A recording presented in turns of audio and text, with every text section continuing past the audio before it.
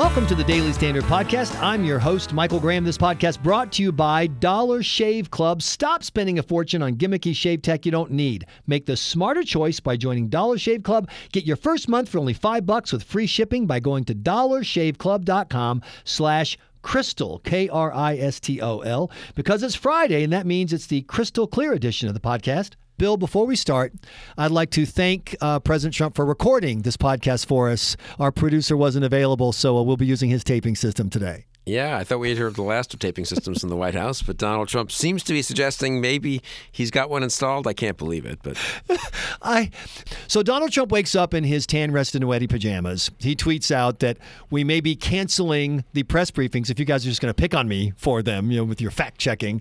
And then the tweet that, just so our listeners, everyone has in front of them, James Comey better hope there are no tapes of our conversations before he starts leaking to the press. And Bill, something feels different. I haven't been in D.C. like you have. Our listeners, you have like real lives and stuff. I feel like we went this week from crazy, haha, Trump, and he's not really that focused, and maybe he's not that adept, but whatever, to now this has gotten really serious. The Watergate comparisons aren't as funny. My G. Gordon Liddy jokes are kind of hitting a tin ear this week. Did something change? Yeah, I think so. And of course, it began with the firing of Comey, but also with the justification Trump offered at the time for the firing of Comey. And I remember thinking that evening when it came out, it's so funny. I left the office at 5:30. That was Tuesday, right? And I was going home a little early, got in my car. I remember you saying kind of a slow day. Yeah, so I said that to you. I said that to Mike Warren on the way out. I passed his office as I head to the door. And I said, he said, the last day or two is pretty slow. But Mike Warren said, by 9 p.m. tonight, something will have happened. And sure enough, I got in my car and at 5:42 or something, Mike called me and said, oh, something's happened. So firing Comey is one thing. And there had been ways to do it that one could have imagined being would have been a bit of a story anyway. But there are ways you could have arranged it that it wouldn't have been a huge deal. Bill Clinton fired his FBI director early in his term. He had briefed people ahead of time on the problems with the guy. He had a respectable replacement set up and ready to go the next day. He wasn't under investigation. He wasn't personally at that point, I think, under investigation by the FBI. So that people forget. There was that narrow window when Bill Clinton was not, in fact, under investigation. But so maybe the Comey firing, I think it was imprudent anyway, but could have been done. But I remember that night thinking, boy, that statement they put out is weird. Isn't anyone working in the White House counsel's office? Trump put out, remember, that 3-paragraph statement, the central paragraph of which, the second paragraph of which was, and I've been assured 3 times by Comey in private meetings that I'm not under investigation. That is just asking for trouble. What does it even mean? I don't think an FBI. Why is Trump asking him? Is that appropriate? If your campaign's under investigation, asking a subordinate, am I under investigation? Looks kind of cover-up-ish or intimidating-ish. If you want to keep your job, say no. Secondly, the way investigations are investigations, you could not be under investigation, and then if your name comes up in someone's testimony, you're under investigation. So it means nothing to say you're not. I mean, there are some legal issues, as I understand it, of being a target or a subject in terms of your legal rights and Miranda and so forth, but it means nothing. So Trump indulges himself because he wanted to clear himself, so to speak, by putting that in his own statement. And what that told me was that the staff has no influence. I'm not a lawyer, but it's inconceivable to me that Don McGahn, a serious, experienced lawyer, thought that's a prudent thing to put in a statement. Right. And if they can't talk him out of that, fine, they can't talk him out of firing Comey. You want to do that, but they couldn't even talk him into doing it in a legally careful way. They couldn't talk him into waiting 48 hours so they could line up a little bit of a communication strategy. That told me, whoa, he is just doing what he wants. The staff is either given up or is incapable of shaping things. And then so that was bad already. A. B, I would say, having been around Washington a little bit and seen some of these legal investigations, FBI-type investigations, fairly or unfairly, and it is sometimes unfair, a legal investigation is different from a PR problem. Trump has, he's crazy. The messaging is confusing. He tweets. He does this. He does that. And the media for the first day or two, Wednesday, Thursday of this week, was sort of, this is another kind of PR fiasco for Trump. But that's different. When you are in a legal investigation, suddenly things aren't just PR problems. They're actual legal problems, potentially. And that, I think, is what we're now seeing with these. And then, of course, this morning we get the fantastic, I'm taping, I assume he's not taping Comey. If he had, I don't know what the legal status of that would have been. The idea that you could just tape him and then threaten to release those tapes, I don't believe if it's a government, if you're taping at the White House, I don't think the president has like the personal authority to sort of, I'm releasing these and not these. You're inviting Congress to say, and I think this will happen very soon, does the president have a taping system at the White House? Adam Schiff already has. And if so, would like to see some of these. Exactly. I mean, so you're just opening an unbelievable, what am I looking for? Not Pandora's box. Is that whoever it is? Pandora's box. Of just horrors here. I mean, no one is telling him, wait a second, slow down here. It's fun to kind of jab back, but do it in a way that is just a jab and not something that's going to end up bouncing back against you. And so in that respect, I do think we're now in sort of in somewhat different territory than we were a week ago. What you're saying is that bringing on as a special advisor G. Gordon Liddy was not the right move. No, there is a difference in tone, and does it have to do with legality? My position has been from the beginning on the Russian thing. After that first dump of documents came out, then nothing happened. You're going, well, if there's something, it's going to come. How did it not come out?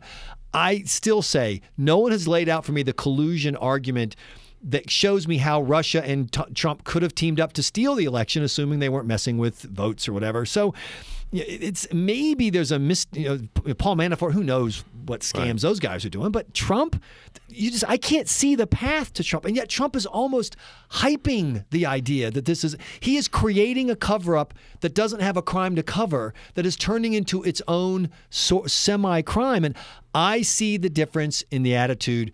The silence, for example, from his allies in Capitol Hill is deafening. I totally agree. I mean, some of the worst cover-ups have been either of trivial crimes or things that probably weren't even crimes. Right.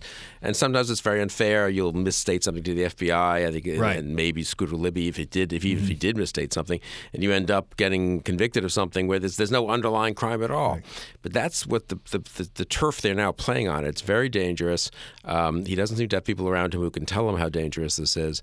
And I think when you talk to people who've been around Washington a while, and I've noticed this talking to some people on the Hill this week, the tone has changed a lot. Suddenly, the fervent Trump defenders have got a little silent. The Trump critics are a little more emboldened. Mm-hmm. And people are quietly saying, well, what is going on? Think of the executive order in the first week. That was a mess. That wasn't well staffed. Probably the legalities could have been checked out more. The PR thing was a disaster. That's the first week of the administration.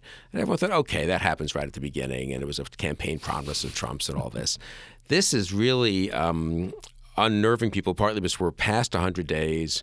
Allegedly, the kinks have been worked out, the administration's staffed, and so forth. And to get to your point, if there's nothing to, as Trump said, if there's nothing to the Russia-Trump connection, if it's invented after the fact by the Democrats to excuse their losing the election, if there's nothing to it, he has nothing to fear. Exactly. I mean, that is what's crazy about it. I mean, so do you think it's crazy? The FBI is not going to manufacture evidence against a sitting president of the United States, even if people in the FBI don't like Trump. And incidentally, there's not much the FBI, for all we know, has some people in it who probably voted for Trump. So, but they're not going to manufacture. So if there's nothing to fear, if he goes home at night and thinks, I didn't talk to a single Russian, I was pretty careful to tell my campaign not to do so, there's no paper that's going to come out that's going to implicate me in anything. So I got nothing to worry about. Then he shouldn't worry, and he should take the attitude of I'm not going to worry. Instead, he doth protest too much, and it does make you wonder. Honestly, it makes me. I have also sort of poo-pooed the notion that he could be directly dragged into this, but he's protesting so much, you do wonder: is he worried about something? And so that's why I get back to the crazy response. These responses seem crazy. I love. Senator Lindsey Graham, I'm going to prove to you I have no Trump connections. I sent you a letter, and it was certified. Oh, well, now that you've played the certified letter card, when you have your tax lawyers go out and say, we looked at his documents, and we can assure you that other than the Moscow Miss Universe pageant and a single piece of land, he has no debt or no investments with Russia. Okay, well, could we see the documents? No, but I sent you a certified letter, Bill. What more do you need? No, I mean, this is where he's making it worse. This week has consisted of a day after day of his digging the hole deeper, and everyone keeps saying, could you please stop digging? I think at this point you could still maybe back out of this and nothing, no huge effect. I mean, think of the FBI thing just by itself. Again, I think the one thing I would say is the media, and we're guilty of this too, is, we're so interested, the PR day to day is so interesting and dramatic, and he's crazy, and he's psychologically this, and he can't help that. Right. We sort of lose sight of the actual, what's really going to happen, and the implications of it. The one thing that happened this week is he fired the FBI director. Yep. The one main implication of that, he has to now nominate an FBI director, right? think of what he's done to himself on that. He is now constrained the kind of person you can put in there. It not only can't be a Trump loyalist, I would almost say it can't be anyone who's ever done anything for or with him. It almost can't be a Republican at this point, or at least it has to be a very nonpartisan type Republican, U.S. attorney, retired federal judge. He is guaranteed a more aggressive FBI investigation with more scrutiny, with less bending over backwards or no bending over backwards to ever give him the benefit of the doubt than before. That's the actual concrete result of what he did this week. There's only one Republican that I can think of that the Democrats would go along with to be the FBI director under Trump, Bill Kristol. Yeah, I mean, right. seriously, I mean, it has to be, I think it's gone beyond that. I think it has to be someone who people see as antagonistic towards the president, or at least in some area, like on the issue of ethics, like some kind of super like ethics guy or gal, someone that really, that's the thing. He can't just have like a neutral, good old, I remember Bill Cohen was I was the thinking about Secretary this. of So Defense. Kelly Ayotte's name has been mentioned, the Republican senator from New Hampshire, was not a Trump supporter. I think she may have ended up saying she couldn't vote for Trump after the Access Hollywood tape. She then shepherded around Judge Gorsuch when he became for his confirmation and did a good job of that, apparently. So she's not a Trump Republican. She is, however, a former Republican senator for 6 years. And I do wonder whether even someone like her would look like, well, she's partisan, former senator. I would have said earlier, if you had asked 2 weeks ago, if they had handled this well, Kelly Ayotte would have been confirmed 92-8 for FBI director. Easily. John Kyle, the retired Republican from Arizona, would have been confirmed 100-0. I think they almost now look too partisan. So he's created in the real world of a real FBI investigation, which is happening. He may think there's nothing to it, but it's happening. He's made that tougher on him. He's going to, and the scrutiny of the Justice Department will now be very, very high. And it's not like it isn't full of lawyers at Justice who are pretty smart people, some of whom aren't very friendly to Donald Trump, some of whom probably have friends in the media, et cetera. So if he doesn't like leaks, he's created an environment of just where everyone's going to leak. He's put Comey on the spot. I mean, he boasts about Comey telling him 3 times. So now Comey, I don't really blame Comey on background telling people, here are the circumstances. I mean, Comey's got to defend himself, his integrity now. So he just has created almost the worst possible circumstances, it seems. I'm sorry, I'm sticking with the Bill Kristol FBI director. I like that idea, though. Because I have a bunch of parking tickets, and I think maybe you, we'll talk about that. The FBI podcast would be huge, FBI Clear with Bill Kristol, Proudly sponsored by Dollar Shave Club, which, by the way, is making this podcast possible. We appreciate their support. I am a Dollar Shave Club member. It is the smarter choice. I'm a new member, and I can tell you that you will get a great shave at a great price, conveniently delivered right to your door. It's a no-brainer. You don't have to schlep to the store and buy cheap disposable razors that give you a cheap shave or spend a fortune, and it is a fortune, on razors with gimmicky shaving tech you don't need. And I have my fancy schmancy. My wife made me spend a ton of money on this razor, and the cartridges are $1 gazillion razor, right next to my Dollar Shave Club razor. And the Dollar Shave Club razor looks better, feels better, has better heft, and does at least as good a job, if not better, than the other razor. So I don't know what you're waiting for, particularly when we have this great deal for you for listening to the podcast. You can get your first month of the Executive Razor with a tube of Dr. Carver shave butter for only $5 with free shipping. After that, razors are just a few bucks a month. This is a $15 value for only $5, and all you have to do is go to dollarshaveclub.com/crystal, Kristol. dollarshaveclub/crystal. You get this first month, great deal, and then after that, replacement cartridges just ship automatically at their regular price. There are no hidden fees, no commitments, and you can cancel anytime you like. But you won't cancel because you're going to be like me. You're going to love Dollar Shave Club. dollarshaveclub.com/crystal. Okay, Bill, you tweeted out on Friday this question. Genuinely curious about the collective judgment of the Twitterverse. Will Donald Trump serve out his term? As we speak, you've had almost 5,000 respondents. Care to guess the percentage of will he stay and will he go? I mean, I was genuinely curious. The way Twitter works, those are presumably mostly people who follow me, so probably not wildly pro-Trump, though on the other hand, conservative leaning. But by now, the thing's probably been retweeted, and so other people are chiming in. I think it's got several thousand answers. I would guess, I haven't looked actually, 50-50? I don't know. 74% he's out of here. Only 26% he stays. And that is, to me, the big question. This is the time, this week is the week that I feel like it crossed over from Why did Michael Graham ask Bill Kristol in their first podcast with whether Trump would serve 4 years? And you remember you said at the time something like, well, the fact that that's not a crazy question is interesting to people really seriously asking themselves this question. I have a theory. It's the bucking bronco, if you will, theory. Trump is just not built for this job. He's just not. This is his character, everything. So he's either going to get broken by it, like, kind of get in the saddle, find some way to accommodate, they take away his phone for 12 hours a day or something. But whatever that is inside of him that lets him sit still and use the right silverware is going to get enough self-discipline. He's going to fit to this job, or he's going to bail. He is not going to spend another 3.5 years doing this. Those are the only two options, and I predict it's the latter, Bill Kristol. Yeah, I think that would have sounded like, predicting a 1 in 50 chance 2 weeks ago, and now it's predicting, I don't know, 1 in 10, 1 in 5. I mean, I do think we're now in like double-digit percentages. Serious people are sitting around, and I've had conversations on the Hill this week and with other Republicans, former Republican, very senior office holders in previous administrations, those types. And it's sort of like, gee, it's not impossible. Either, as you say, he'll get tired of it or he'll be pressured or he'll lose the midterm elections in the House and decide what's the point of even trying the last 2 years. I've accomplished X, Y, and Z. The damage he's done to his own legislative agenda. I mean, he was able to drag the health care bill through the House. He had some personal loyalty from congressmen.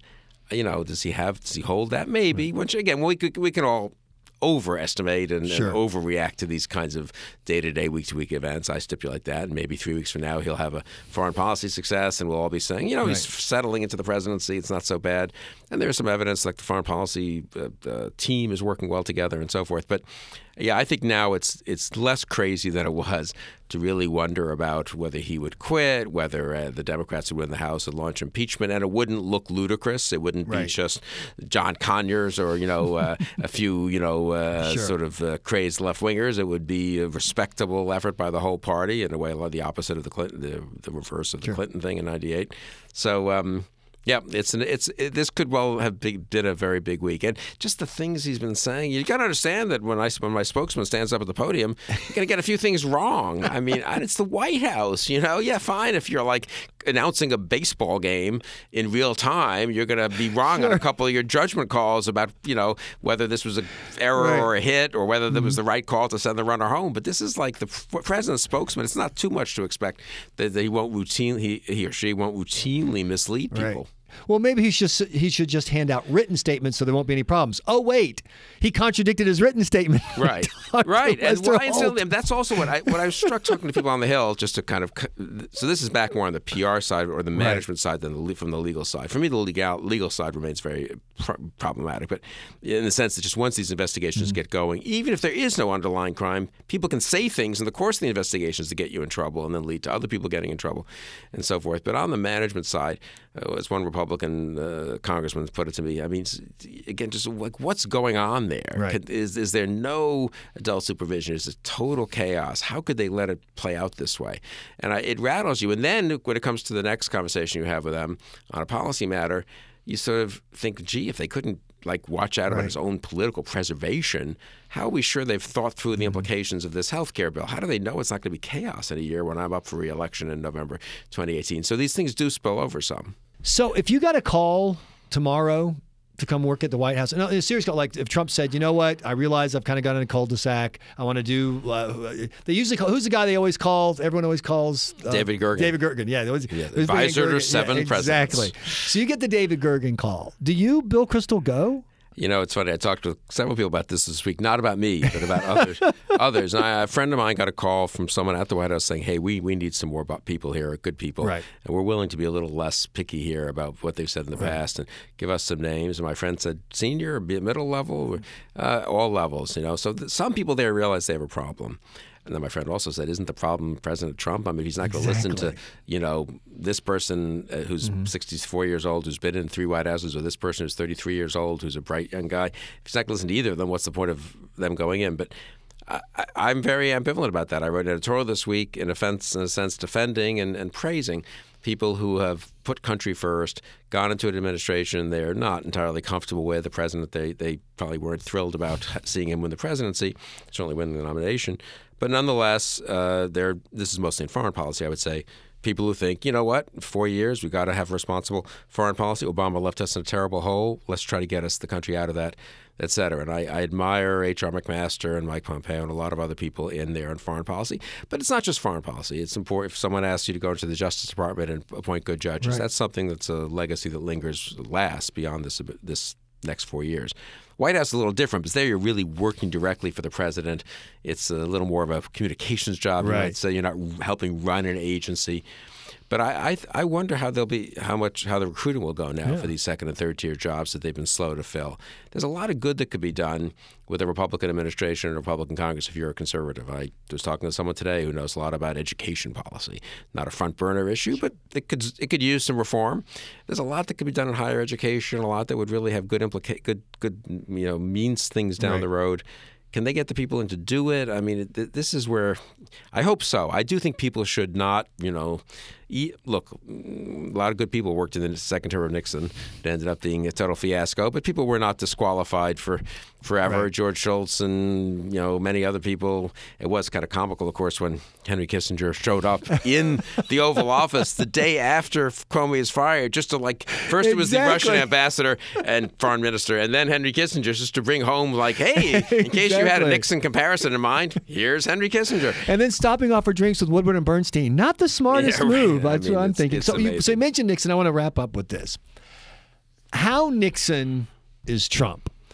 And is Trump, I don't want to be mean to people. I really don't. I know people voted for Donald Trump. People in my family voted for Donald Trump. They really supported Donald Trump. I'm trying to be mean, but is Trump like the dumb Nixon? In other words, all of the problems that Nixon had with trust and mistrust and his personal, he just couldn't get past his own fear that somehow he was being demeaned or wasn't, that he had that whole insecurity issue.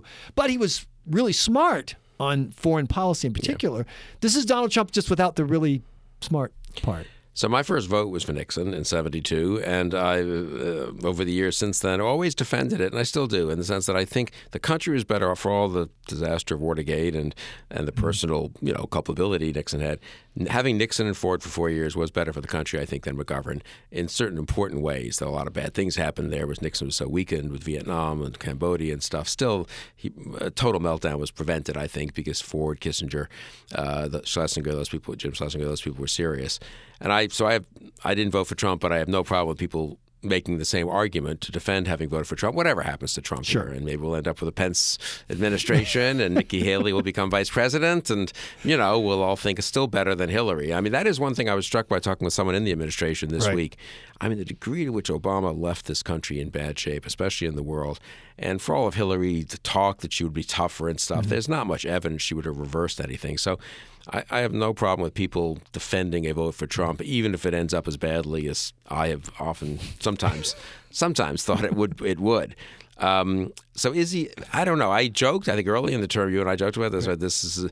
Could the Trump first term be the Nixon second term? And I would have thought that was kind of a reach earlier on. It's getting a little more that way. We did not know at the time, and I was in college, so I'm not sure I trust my memory on this, but I believe we didn't know sort of how unstable Nixon was near the end. I think that came out later in those books, and there's still a dispute about if those books are entirely accurate and whether they exaggerated it. With Trump, of course, he's the most transparent president we've ever had, right? I mean, it's all, he wakes up and he tweets stuff. Nixon would have told these things to Haldeman, which we would have learned about in a book 2 years later, or in the Nixon library 30 years later or something. With Trump, you see it right away. But I think it's unnerving to people, right? And you do sort of wonder, what does H.R. McMaster sort of think each morning when he gets up and he has to go into the Oval? And now one has the impression that on the big decisions, the bombing of Syria and things like that, they've had a pretty good process. Trump himself has been able to be serious about it. So maybe he just divides himself, maybe he's just compartmentalizes. And maybe when someone says this is a matter of, war and peace, this is a matter of major legislation that will affect people's well-being, Trump steps back and says, okay, let's have a serious discussion of it. Let's hope that he can compartmentalize in that way. The last piece is the idea of shutting down the daily presser.